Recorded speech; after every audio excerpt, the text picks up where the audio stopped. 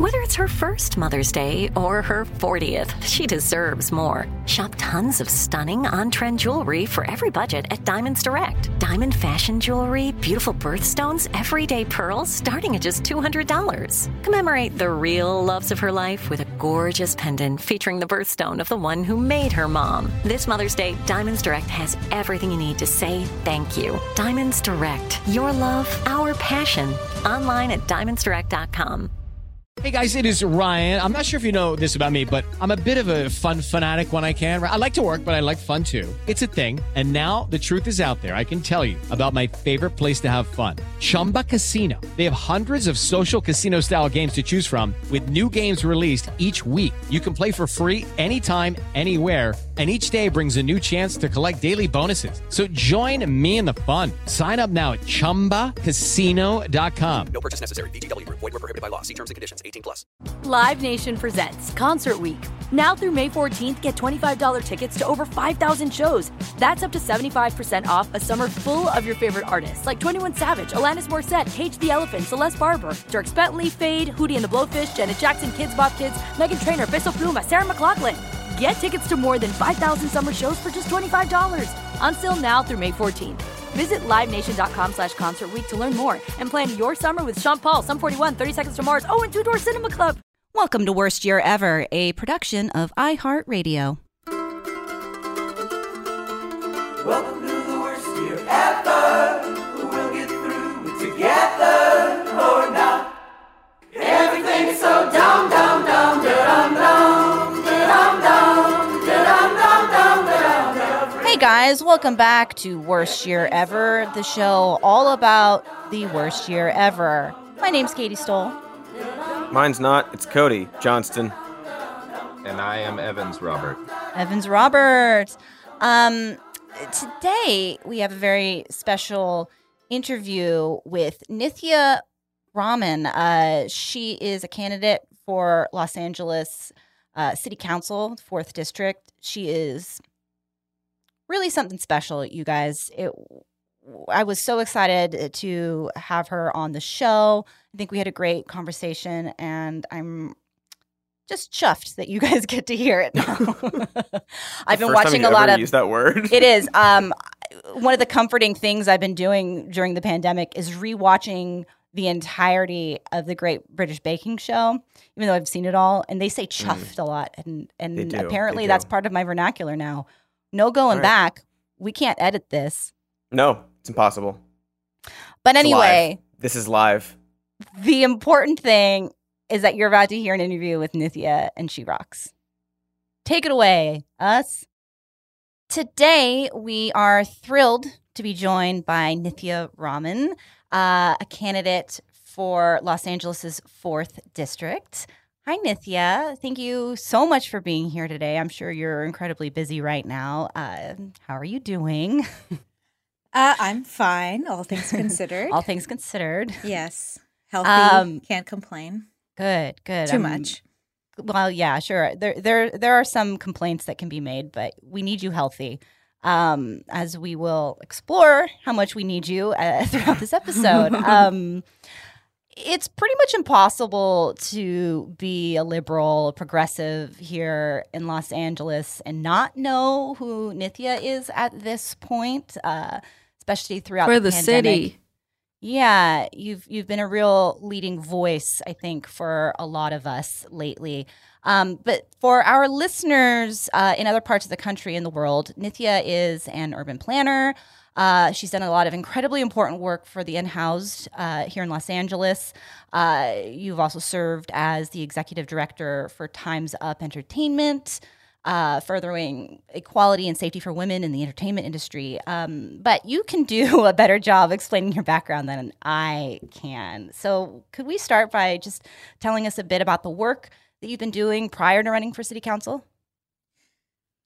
Well, you did a great job right thank there. You. Yes, I'm a mother of 2. I have twin preschoolers as well. That's probably the only Twins. good thing. Yeah.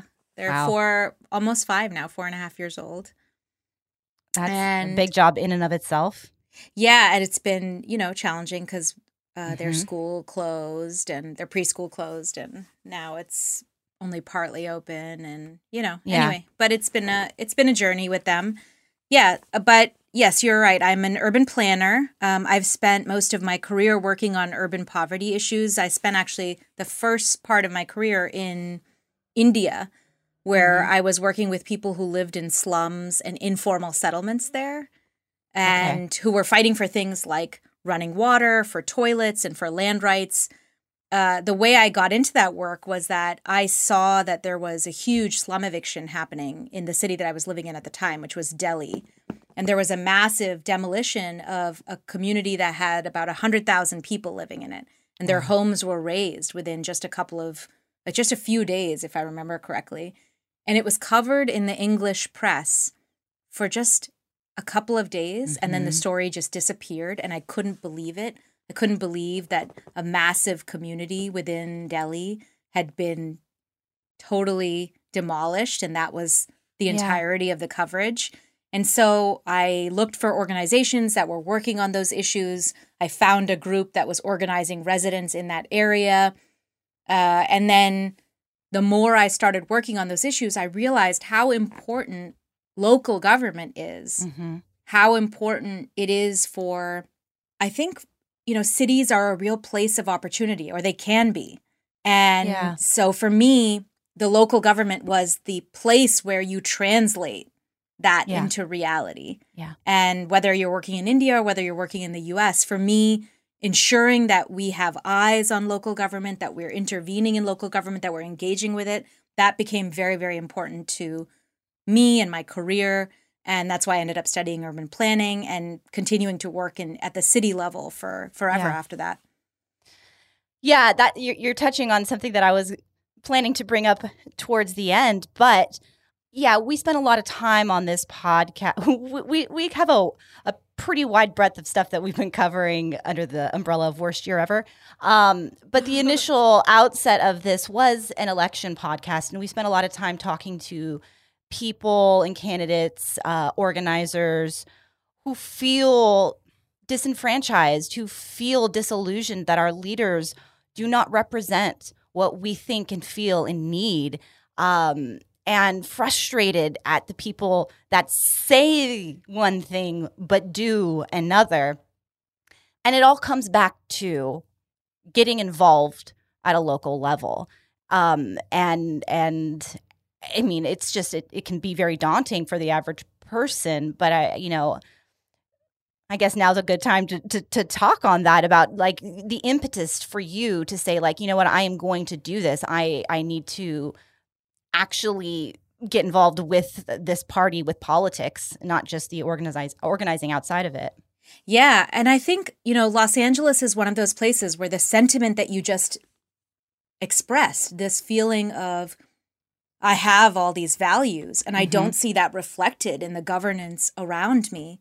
Los Angeles is one of those places where I feel like the disjuncture between that is the greatest. Yeah. We've had a city government here that has been so narrowly serving the interests of really those people who have already been elected to power. It's essentially been serving their interest in staying in power. And it's been serving a group of donors who've been involved in city council campaigns for a number of years, mostly those who want to profit from the city, you know, whether it be real estate, whether it be landlords, whether it be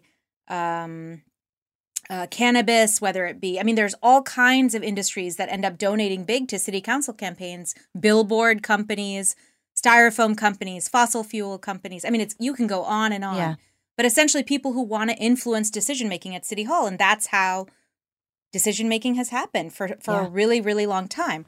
But in this election, we had an opportunity to really blow that wide open, because for the first time in LA, where elections have been really low participation affairs. So just to give you an example of how low participation they have been, in this district, in the previous general election, a total of 24,000 voters voted, right? So those were split between two candidates.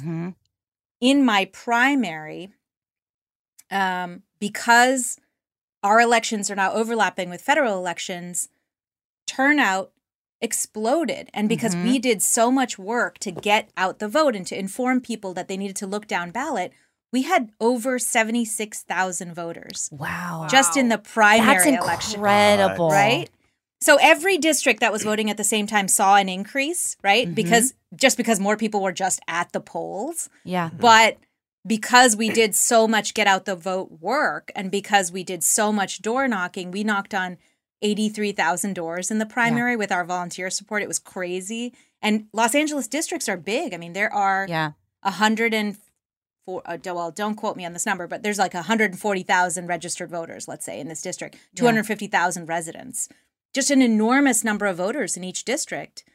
And so we had this opportunity to say, hey, guys, you're probably going to be voting already.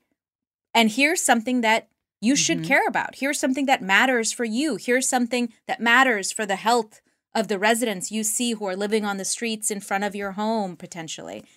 Here's something that we could change in LA that would absolutely transform all of our lives, and inviting them to participate in the local election. And it totally worked, you know, it really, really worked. That number of voters is just amazing. Yeah, I it was really exciting. Was really floored in prepping for this. I knew it was close, but running against the incumbent, David Ryu, you got 41% of the vote to his 45%. And he outspent you more than 3-1. Yeah, and if you count PAC money, even more. Yeah, really outspent. We should dig into that a little bit. I want to go back and talk before we talk about him. I want to talk about your platform and what you focus on. We've already been talking a bit about it, but a big focus on your campaign is on the unhoused, on rent forgiveness. Just as a starting point, we'll get into the other aspects of it, but this is something that we needed to be addressing anyway, but especially now during the pandemic. And I would love to start off by hearing a little bit about your plans and about what the stakes are here. Yeah, so let's talk about renters, because I think I talk a lot about homelessness on the campaign trail. I've talked about it a bunch on my website. Yeah. And I would love to talk a little bit about renters, because I think what we've set up in Los Angeles right now is, we have a city where we have majority renters, right? So the majority of people here do not own their homes. They rent either in single family homes or in apartments. And we've had a huge increase in rents over the last decade. We've seen a 67% increase in rents just over the last 10 years. Just a incredibly striking increase with no commensurate increase in wages, right? So the wages of renters are not going up, but their rents are going up and up and up. And so we have this situation here where renters are feeling ever more squeezed in this city. And we have tenant protections on paper, right? So this is where I think there is this real sense of, oh, this is a progressive city. We must have all these rules in place already or whatever. But in reality, we have not set up a system through which we can actually enforce a lot of those tenant protections when residents are actually trying to get the help that they need or get the information that they need. It's just not available. I'll talk about one thing, which I think is incredibly important. So we don't have a database of rentals here in Los Angeles, right? So in a city that's really defined by renters, we don't have a comprehensive database of renters and landlords. That means that the city does not proactively send out information to both tenants or to landlords, informing them about their rights, informing them about their obligations, telling them about changes in rules. So when we actually changed our evictions protections at the beginning of the pandemic, council members had to go and ask the housing department to send out information to the smaller subset of units for which they did have records, because they don't automatically tell people about those changes. They don't collect the kind of information that would actually enable Los Angeles to hold landlords to account for enforcing rules that are already on the books about tenants' rights, right? Wow. So we've set up a system where it's very, very hard for tenants to actually realize the rights that they have on paper. Yeah. We also don't have a guaranteed right to a lawyer for tenants who are facing eviction. This is in a city that is defined by a housing and homelessness crisis that has seen the experience of other cities that have done this. So New York has done this, San Francisco has done this. Other cities that have had incredible affordable housing crises like ours have provided tenants facing eviction a lawyer. And the evidence shows over and over again that when tenants have access to a lawyer, they're able to stay in their homes. This is incredibly important, again, to being able to actually realize the rights that we have on paper, right? But we haven't done that in Los Angeles. So these are the ways in which I think we can think about actually providing the scaffolding for people to be able to thrive here in LA, to be able to stay in their homes here in Los Angeles, and the kind of focus that we need to have to understand what is wrong with our system right now that is allowing so many people to fall through the cracks, you know? Absolutely. And I think it's incredibly important. Another thing that we talked about in the primary all the time was a rent freeze. So we don't have rent control here in LA. What we have is rent stabilization, right?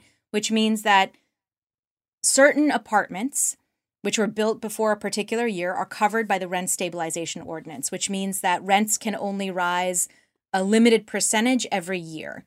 That covers about 80% of apartments in the city, right? So that it's not all of the rental units, because there's a ton of rentals that are in the single family home, area. And so it's not comprehensive, but it is a large percentage of our renter base. So we could have this whole time been using our control over rent stabilized units to actually help keep rents lower, to make it a 0% rent increase for a year or two, to allow people's wages to catch up with their rents. We never did that, except when COVID hit. So right at the beginning of the pandemic, we actually used those powers to make sure that we instituted a rent freeze in these units. So what that tells me is that we had that power this whole time.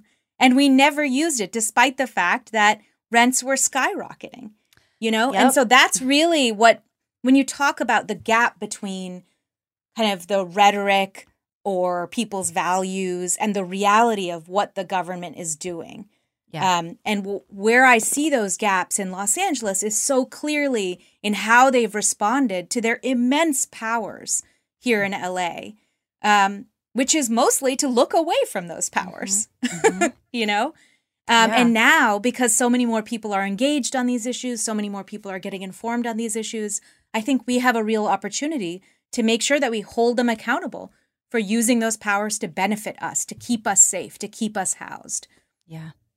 Yeah, that feels like this is a great example of so many things that we see happening with our government when we talk about healthcare and access to it. Like, well, that's not possible. It is possible. There's lots of stuff that's possible. There are answers to all of our problems if people are willing to not turn away from it. And the reality is that so many of the people that we have elected benefit from the status quo, benefit in different ways from not changing the system. But you're right. Push comes to shove, we can make these things happen. Yeah, absolutely. And I want to just talk about one thing about the fact that there's a reason why these changes haven't happened either, right? So last year, there was a push to actually create a rental database at the state level. And there was a significant lobbying push to make sure that didn't happen, you know? And because I think it would have made it harder for a certain group of residents here in Los Angeles, right? Made it harder for apartment owners, for larger corporate owners to be able to go about their business the way that they would have preferred to. And I think we have to be cognizant of who is, you know, pushing for changes and who our elected officials have traditionally been listening to, and make sure that the rest of us make our voices heard. The rest of us put our own pressure on our elected officials to do the right thing. So there's no sort of database that lists, you know, who owns what building, what rent is being charged, There's a limited database which was only created in 2017 of just rent-stabilized units, and it does not collect information about rent being charged. So even though there's rules about how much rent can increase, the city actually does not collect the information required to hold landlords accountable for following those rules. And I would guess that most people don't know that they live in rent-stabilized units. Oh, absolutely. I will say even rent stabilization, I lived in a stabilized place for 5 years and my rent went up a lot over the time. I moved because it was now reaching a point that was no longer affordable after 4.5 years, 5 years, and that's fine. I'll move on. And now he's charging so much more than what I left it at. But I was grateful that it wasn't being hiked up every year an absurd amount. So I was grateful for that, at least. Welcome to the worst year ever. We'll get through it together or not. With Lucky Land Slots, you can get lucky just about anywhere. Dearly beloved, we are gathered here today to... Has anyone seen the bride and groom? Sorry, we're here. We were getting lucky in the limo and we lost track of time. No, Lucky Land Casino, with cash prizes that add up quicker than a guest registry. In that case, I pronounce you lucky. Play for free at LuckyLandSlots.com. Daily bonuses are waiting. No purchase necessary. Void where prohibited by law. 18+. Terms and conditions apply. See website for details. Live Nation presents Concert Week. Now through May 14th, get $25 tickets to over 5,000 shows. That's up to 75% off a summer full of your favorite artists like 21 Savage, Alanis Morissette, Cage the Elephant, Celeste Barber, Dierks Bentley, Fade, Hootie and the Blowfish, Janet Jackson, Kids Bop Kids, Meghan Trainor, Peso Pluma, Sarah McLachlan. Get tickets to more than 5,000 summer shows for just $25. Until now through May 14th. Visit LiveNation.com/Concert Week to learn more and plan your summer with Sean Paul, Sum 41, 30 Seconds to Mars, and Two Door Cinema Club. We went from normal life, healthy child to acute lymphoblastic leukemia, or B-cell ALL. The St. Jude team came up to get CJ via ambulance. Shortly after that, I noticed a rainbow. It meant that there was hope. We were driving into hope. To have hope is to have your child healthy, and we have that because of St. Jude. You can help kids fight childhood cancer. Please become a St. Jude Partner in Hope today by visiting musicgives.org. Everything's so dumb, dumb, dumb, dumb, dumb. Oh yeah, I just wanted to see sort of. I know you have this program, Sela. Is it Sela or Sela? Sela, yeah, it's a nonprofit that I started because before. There's so many. Yeah, there's so many ways that people fall through the cracks, and you have a lot of ideas on how to help people that have already fallen through the cracks, which we see more and more of. I just wondered if you could speak on that a little bit. Yeah, for sure. I mean, so I talked about renters and tenants' rights and stuff, and I think there's two other things that we need to be doing to address our housing and homelessness crisis head on. One is to promote the construction of more affordable housing, and that there is a, I have some policies that are on my website about that already, and I invite people who are interested in that to take a look. And we're actually going to be updating some of that in the coming weeks, which I'm very excited about. But I think for homelessness, the way that we respond to homelessness now in Los Angeles, I think there's a lot of ways in which we can make that process significantly better. And some of the ways in which we can make it better are things that I learned from my work in Sela. So when I actually worked at City Hall a number of years ago, and I wrote this report about how the city was responding to homelessness in 2014. And I found that the city was spending over $100 million on homelessness without really counting it as homelessness-related spending, but that almost 90% of it was spent putting unhoused individuals in jail, right? So that was where the bulk of the money was going. 90% of it. Yeah, it was about 87 million, almost 90%. $87 million was being spent on jailing people who were experiencing homelessness. A response which is both, it is just cruel, but it's inhumane, but it also does not address the reason for why that person was violating laws that you have in this city. Like they were probably violating laws like sitting or sleeping on the street or public drinking or having a shopping cart. These are all municipal codes which are on the books, which essentially criminalize the very act of being homeless, of not having a home. Of being alive. Being alive without a place to go and park your things. Exactly. And so that had been our response to homelessness in Los Angeles for many, many years. And so what we were trying to do in Sela was to develop an alternative to that very punitive model and to say in our neighborhood, just through a bunch of volunteers, is there a way that we can get to know people who are experiencing homelessness? And is there a way that we can ensure that they're able to build relationships with outreach workers and case managers who can actually help them navigate a very long process of getting housing and getting off of the streets, or potentially getting help like mental health help or addiction support or whatever it is they may need to actually start their journeys off of the streets. And so that's what we did in Sela. We started with just a group of volunteers going out and doing outreach to encampments. And now I stepped down from the board to run for this seat, but now we have multiple locations across Los Angeles, in this area, in this part of Los Angeles, where there is a shower truck that comes in, where there's food that's served, and where a case manager comes in every week at each of these locations and works with residents to make sure that they're moving along that process. Wow. And this effort, like in every other neighborhood where a group of people have come together and put outreach and services first, it has worked to get people housed. And so what we're saying in our response to homelessness in the campaign is, can we put services first? Can we put outreach first? And there has been more investment in outreach over the past couple of years, thanks to greater funding from something called Measure H. Mm-hmm. What I'm talking about is making sure that that funding is delivered at the neighborhood level, making sure that outreach workers are stationed in each neighborhood, that they get to know individuals in those neighborhoods by name, and that actually that residents can hold them accountable, you know, for moving people along that long process of getting housed. And not calling the cops who don't know what they're doing. And to throw away their stuff. And throw away their stuff and harass them and hurt them and unspeakable things.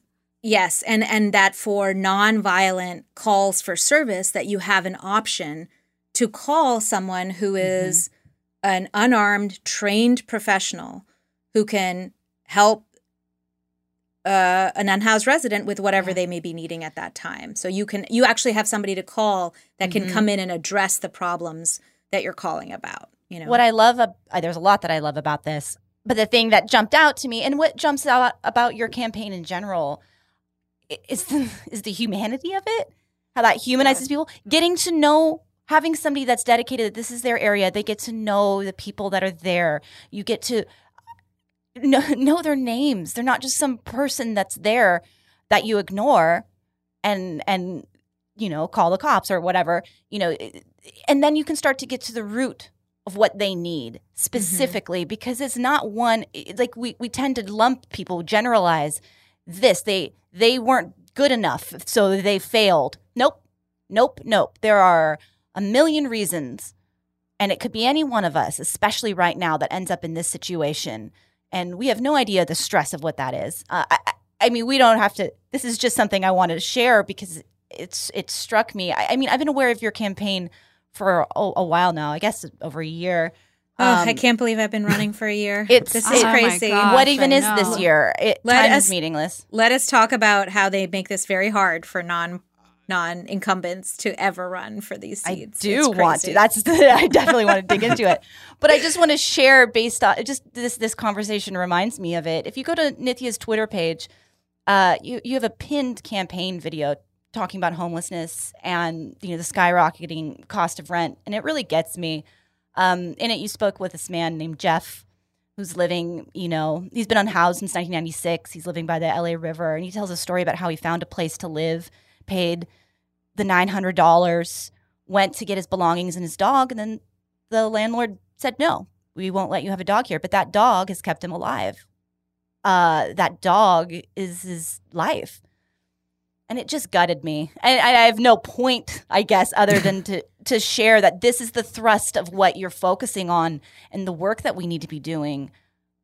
Also, I always just think, why can't we do something to allow people to have dogs in their houses? Yeah, they're trying. They're trying to get more of that, you know, of housing where you can bring pets. And because they, you know, I think it's just the progress has been too slow. Yes. And I think we need to have, at every level of government, at every level of the bureaucracy, you need to have people in there who feel that urgency to make the change. Yes. And I think unless we have that, we're just not going to see it. There was another woman that I knew who had a housing voucher. So she got a Section 8 voucher after years of being on a waiting list. So hard to get.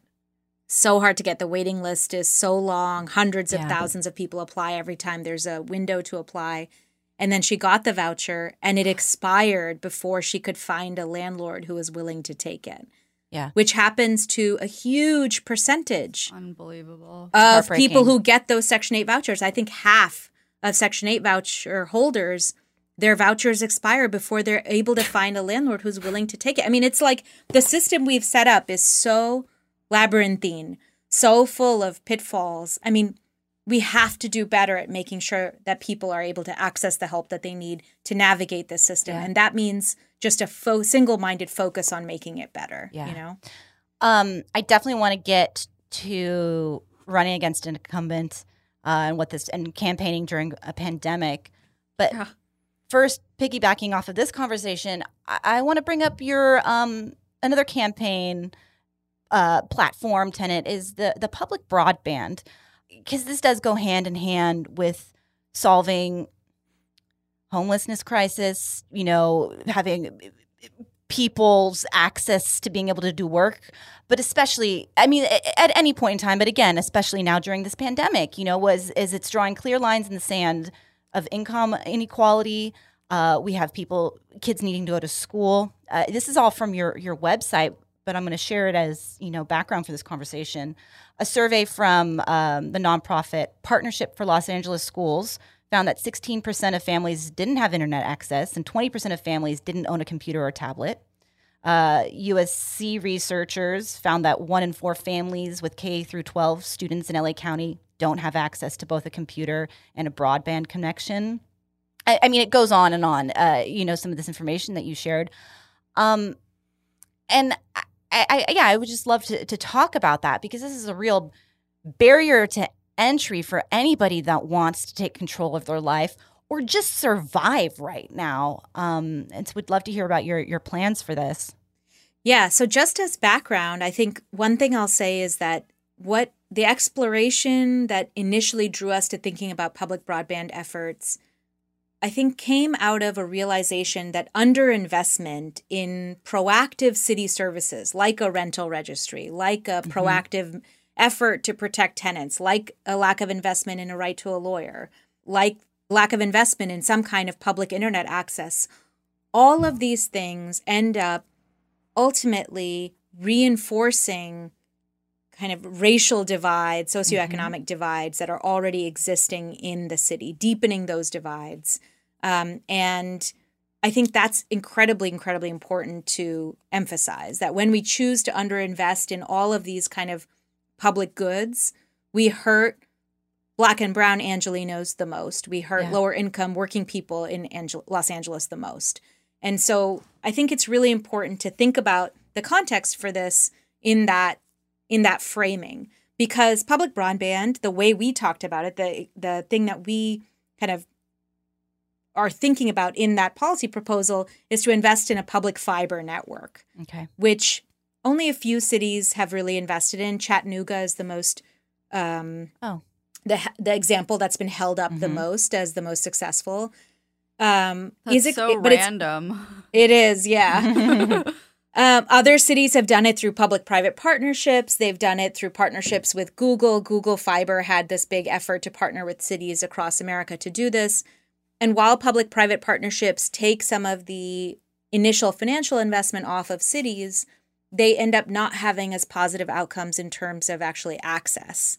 They don't honor sometimes their commitments to ensure access to all, or they just walk away from projects if you actually insist that equity and access be a core component of that partnership, which is what happened in a couple of cities.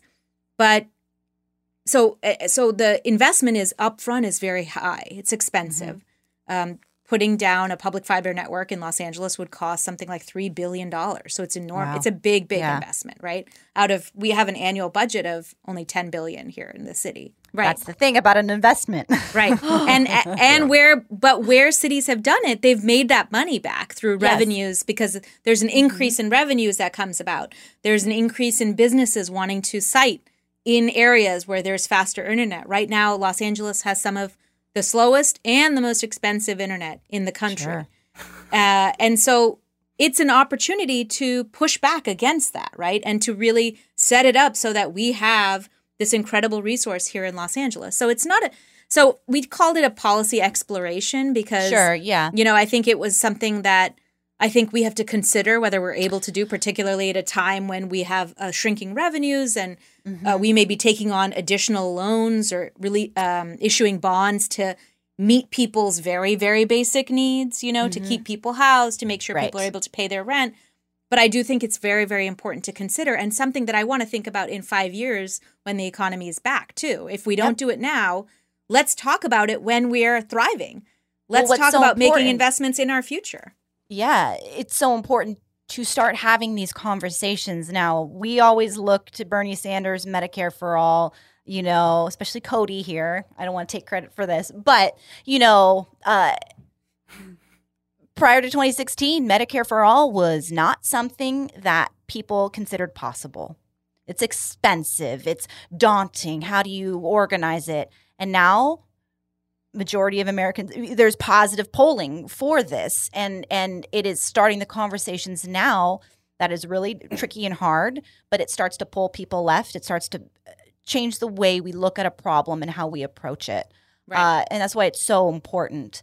Yeah, and for me, I would say it's never been about right or left. It's really about, what is the scope of investment that we need to make to address the problem that we're facing here? Yeah.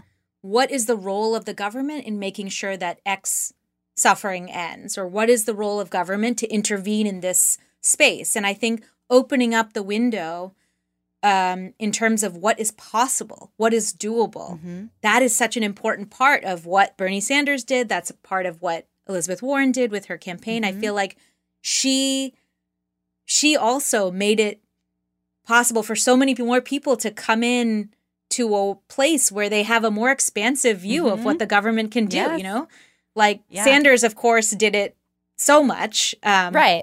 But she expanded it even further. Yeah, more accessible to different types of people with different perspectives. Yeah, the more people who have some sort of power or leadership role say something is possible, the more people who've been told for so long that it's not possible will believe that it is. Right, exactly. Yeah, exactly. Yeah.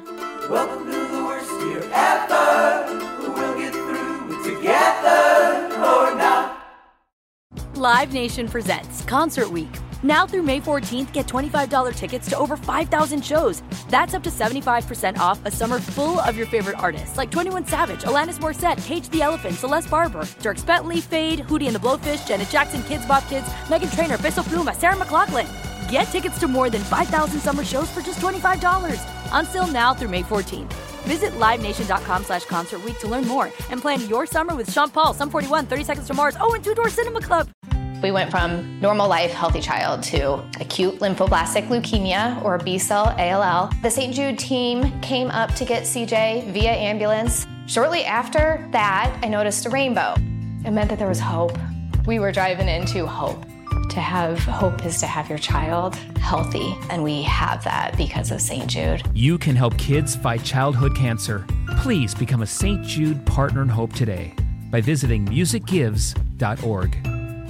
Had enough of those supplements that leave you feeling nothing? Symbiotica is your solution to great-tasting, all-natural supplements that actually work. Crafted with premium plant-based ingredients, their products have no seed oils, fillers, or toxins. Try them out and actually feel the difference today. Visit Symbiotica.com and use code IHEART for 15% off plus free shipping on your subscription order. Again, that's 15% off plus free shipping on your subscription order. Go to Symbiotica.com, CYMBIOTIKA.com. Everything's so dumb, dumb, dumb, dumb, dumb. Let's talk about running against an incumbent.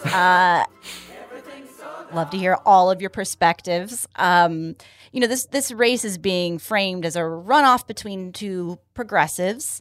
However, there's, definitely a question of what Ryu's priorities are. I'll tee this up by saying, for example, the LA Police Union donated, I believe, $45,000 to his campaign. To a PAC supporting him. Him. Okay. Yeah, it was PAC money. And then he recently signed a pledge to not accept money from cops, but only after you did it. I read this piece from the LA Times, talking about during the pandemic, Ryu, pushed for putting a rent freeze and ended up stopping some evictions or like putting in new rules for how people's things can be dealt with at public storage and whatnot. But everybody's just kind of saying that this is gestures that seem politically convenient for him. And anyway, yeah, that's my perception of David Ryu. Would love to hear your thoughts. Just if you drive around LA, see what houses have yard signs for him. Sure. That's a pretty good tee off. But some of our listeners don't live here. But yeah, I would love to hear your thoughts on him. And again, running against an incumbent, because we know that the Democratic establishment probably isn't very supportive. Yeah, I mean, everyone lines up behind incumbents here. And so we have, in LA, it's a nonpartisan race on paper, but it's a blue city. Everyone who is in LA city government right now identifies as a Democrat, except for one. There's always one Republican from the Valley District that is, has historically always been in government as well. And the real story in Los Angeles is of incumbency versus non-incumbents, right? So incumbents have always lined up behind one another. They always endorse one another. They don't really allow new voices to come in. And I think that results in real challenges to how governance happens. So, for example, there's only 2 women in all of LA elected leadership out of 18 potential elected positions. So that's 15 council members, a city attorney, a city controller, and a mayor. So out of all of these positions, only 2 are women. And I think the system is designed to keep women out, is designed to keep people who are not traditionally in those roles out. So yes, the LA Times article that you cited talked about how after the primary, Ryu suddenly tacked towards a more progressive direction. He started pushing for policies that are more openly progressive than he has been pushing for in his career so far. I think that's really exciting because what it shows to me is that the policies that we're pushing for, the kind of language that we're speaking, has real electoral resonance in Los Angeles, has real electoral power here. And it feels to me like elected officials can't ignore that power anymore because we're all going to be showing up to the polls. I mean, I think in November, I estimate that there's going to be over 100,000 people voting in the city council race, And most of those people probably voted on the more progressive end of the Democratic presidential candidates. And so you really have a potential huge show of strength for more progressive policymaking in Los Angeles. And so as hard as this has been and as long as it has gone, I mean, it has gone on for so long. By November 3rd, I will have been running for 15 months. Wow. That is a whole other thing. Everything starts way too early and lasts way too long these days. And so expensive. It's so expensive. I couldn't agree more. And, I have to tell you that, I come to this with a significant amount of privilege, and I just want to acknowledge that, I have a partner. My husband is working right now, and so I had to resign from my job. I was the head of a nonprofit, Time's Up Entertainment, and I was not able to do that nonprofit work and be running for office at the same time. It just was not possible given the work that we did at Time's Up. So I had to leave that job, and I haven't had a paying job since August of last year. And the only reason I'm able to do this is because my partner is able to support me through this. Yeah. Is it fair that we are limiting political activity and political, people who are able to be involved in politics to that kind of, to people who are able to have that kind of support? That to me strikes me as incredibly problematic for the future of Los Angeles. So absolutely. And so it's incredible that there's a bigger electorate coming to the polls, and that is an undeniable good thing for Los Angeles. I'm so glad that our municipal elections and our federal elections are overlapping. I think the challenge is that now you also need to raise a lot more money to be able to get out to all of those residents. Now, particularly during COVID, right? So in the primary, we were able to get volunteers excited. We had over 600 unique volunteers go and knock on tens of thousands of doors across the district. And we were able to get the word out. In some ways, we were able to substitute volunteer energy for money, right? So for every 5 mailers that he would send, a knock on the door from an excited volunteer telling you how cool this candidate was way more effective. Yeah. Now in COVID pandemic organizing, constituent outreach, we can do phone banking, we can do text banking, we can write postcards, all of which we're doing. But it's just not, it's not the same. It's not quite the same as being able to knock on someone's door and to have a real face-to-face conversation with them and to convince them. And this is something that progressive candidates across the country are struggling with, right? And this is why I think the push for publicly financed elections has to be at the core of every single platform across America. Yeah. The fact that even I spend a lot of my time fundraising, means that I end up speaking to people who have money. Yeah. More. I actually don't know that it's more than other But people, you have to spend a lot of that energy. Yeah. Yes, but I have to do it, right? I have to do it. And I feel like other candidates I've seen do it way more. And other politicians I've seen do it way more, And it's like, how do we make sure that our priorities are not being shaped by the need for fundraising and the need to make sure that your campaign dollars are still flowing in? The only way we can do that is through publicly financed elections. Yeah. Just, it's not a skill that I think we should require of our leaders to have. That shouldn't be involved at all. That shouldn't be a thought to be had when the job is to help people. Yeah. People that are good at soliciting money and giving promises, that's not what we need. We need people that have values that are showing up to do a job. They're very different skill sets. That create a huge obstacle for anybody that wants to just get involved and start making a difference at the local level.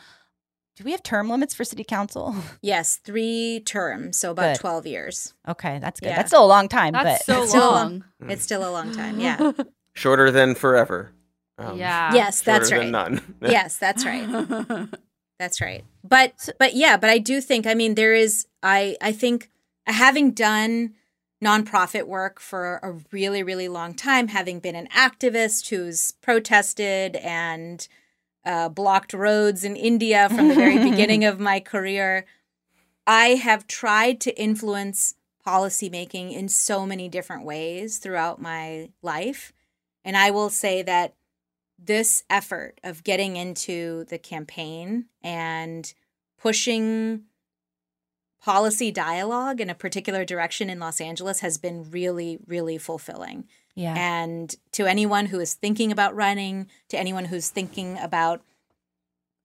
questioning the value of being involved in electoral politics, I would encourage you to reach out to me, preferably after November 3rd. But I am happy to talk to you. Because I think no matter what happens in November, this has already been an incredibly positive campaign for Los Angeles, and that's what I hold on to on a day-to-day basis. We have these volunteer onboardings. So we have tons of volunteers who are still getting involved in the race. And so we do Zoom introductions to all of them to invite them into the campaign. And initially, it was all people who had already been engaged on municipal policy for a long time.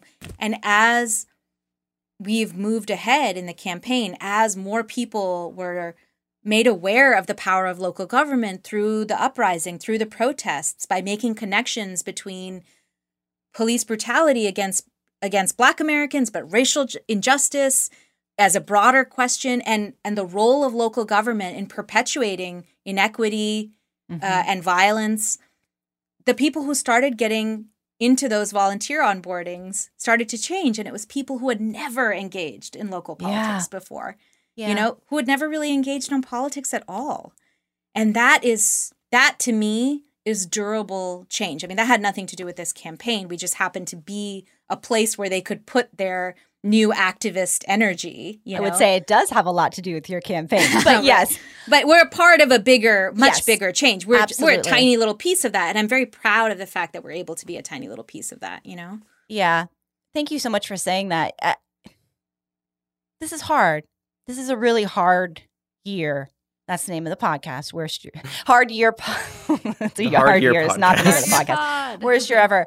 And it's a lot. It's all a lot. But it's hard to find the silver linings and the positives. But you are 100% right that there are big strides that are happening. Just the fact that your opponent is going to the left, the fact that people are there are more and more places throughout the country where people can put their progressive energy, donate their time and their energy and their money into, people like you paving the way and showing people the power that we have. This is all, it's not going anywhere, regardless of what happens. And sometimes I look at everything that's happening and worry about how it's going to get twisted or what steps back we're going to take. We're not going to take steps back. It might look like that, but there are more and more of us, and we're more and more empowered. And I think I need to at least focus on that in my life to stay positive and keep going for the next few months. Take us through the home stretch here. I do want to dive in a little bit about how the campaign process has worked during during COVID. During COVID, yeah. We have just tried to move as much of the voter contact online or digital as possible. So we're really expanding we did some phone banking in the primary. We've really expanded our phone banking this time. We started texting much earlier. So we did one round of texting to the entire district. We're going to be doing another one. We are investing more in digital outreach this time. So we're investing more in kind of I do remember getting a text from your campaign saying, "Hi, do you need anything?" And I was like, "What? From somebody running in politics asking if we need anything? Like, are you joking? You're treating us like we're people? Humans? Like, what?" Yes. Well, I'm glad that you responded that way. That's great. It was it was hard too, because we didn't want to put, at a time when people were struggling so much, we really did not want to put the campaign first, but we also did feel like we wouldn't be able to know what to do in response to people's needs unless we reached out to them first. 100%. And actually, so it was a hard few months trying to figure out, okay, how do we do this outreach in a way that's really respectful of where people are in their lives right now? And at the same time, this is vitally important. Yeah, I think it's only made it more important that we have people in there whose primary focus is on making sure people are thriving in LA, that every resident is thriving. I just think it's become, the energy and the urgency that I felt has only intensified over these last few months, and I'm impatient for change. Yeah, me too. Yeah. So what's the best way for people to support you? I know going to the website and everything, but are you specifically looking for more volunteers with the phone banking, the text message stuff? Yeah, we definitely need more people on phones. We're writing postcards. We have a huge postcard writing campaign. That's only if you're in LA, but if you're outside of Los Angeles, you can phone bank.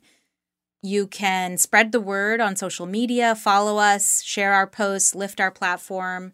You can always donate to our campaign. We use every dollar really efficiently. And yeah, I think those are really the ways. If you live in the district and you know a lot of your neighbors, organize a digital event. Yes. Bring your neighbors in. Tell them about the campaign. Tell them about the change that we can have in LA. There's all kinds of ways to get involved. It's on our website, nithyaforthecity.com. We have a list of ways you can help me win. Great. And yeah, so it's all we'll link to her website on socials and in our episode description. Yeah, great. Definitely check it out. Definitely follow her. I mean, everything we can do to support this campaign. But like I said at some point earlier, just your voice in general during this time has been really special and powerful.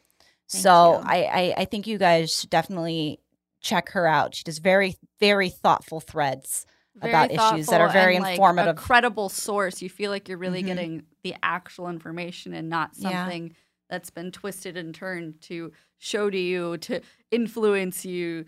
It's just, it's authentic. It's real. It's what you're showing us what you're seeing, not something that's been manipulated or Well, thank you. I appreciate that you guys are enjoying that. We put a lot of work into it behind the scenes. There's a whole team of people who are doing research and citing everything and putting it together. And so I'm so glad that it is received well and that people are enjoying reading it. Yeah. I mean, I've shared several and I will continue to. Thank you again so much for taking time to chat with us today. Thank you so much for having me. It's been such a pleasure. Good. We will be following closely and doing everything we can to support you. Thank you. Thank you again. Thank you so much again to Nithya. If you enjoyed that, you're cool. Go check out her website, nithyaforthecity.com, I believe it is. It'll be linked in our episode description and posted on socials. Also, please follow her. She posts awesome stuff. And you can also follow all of us on Twitter and Instagram at Worst Year Pod. You can follow Katie at Katie Stoll. You can follow Cody at Dr. Mr. Cody. You can follow Robert on Twitter. Did I write okay? We have a TeePublic store. Oh, I'm Sophie. Hey. And she is at YSophieY. Thanks again for listening, guys.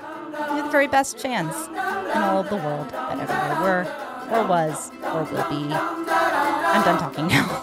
The end. Everything's so dumb.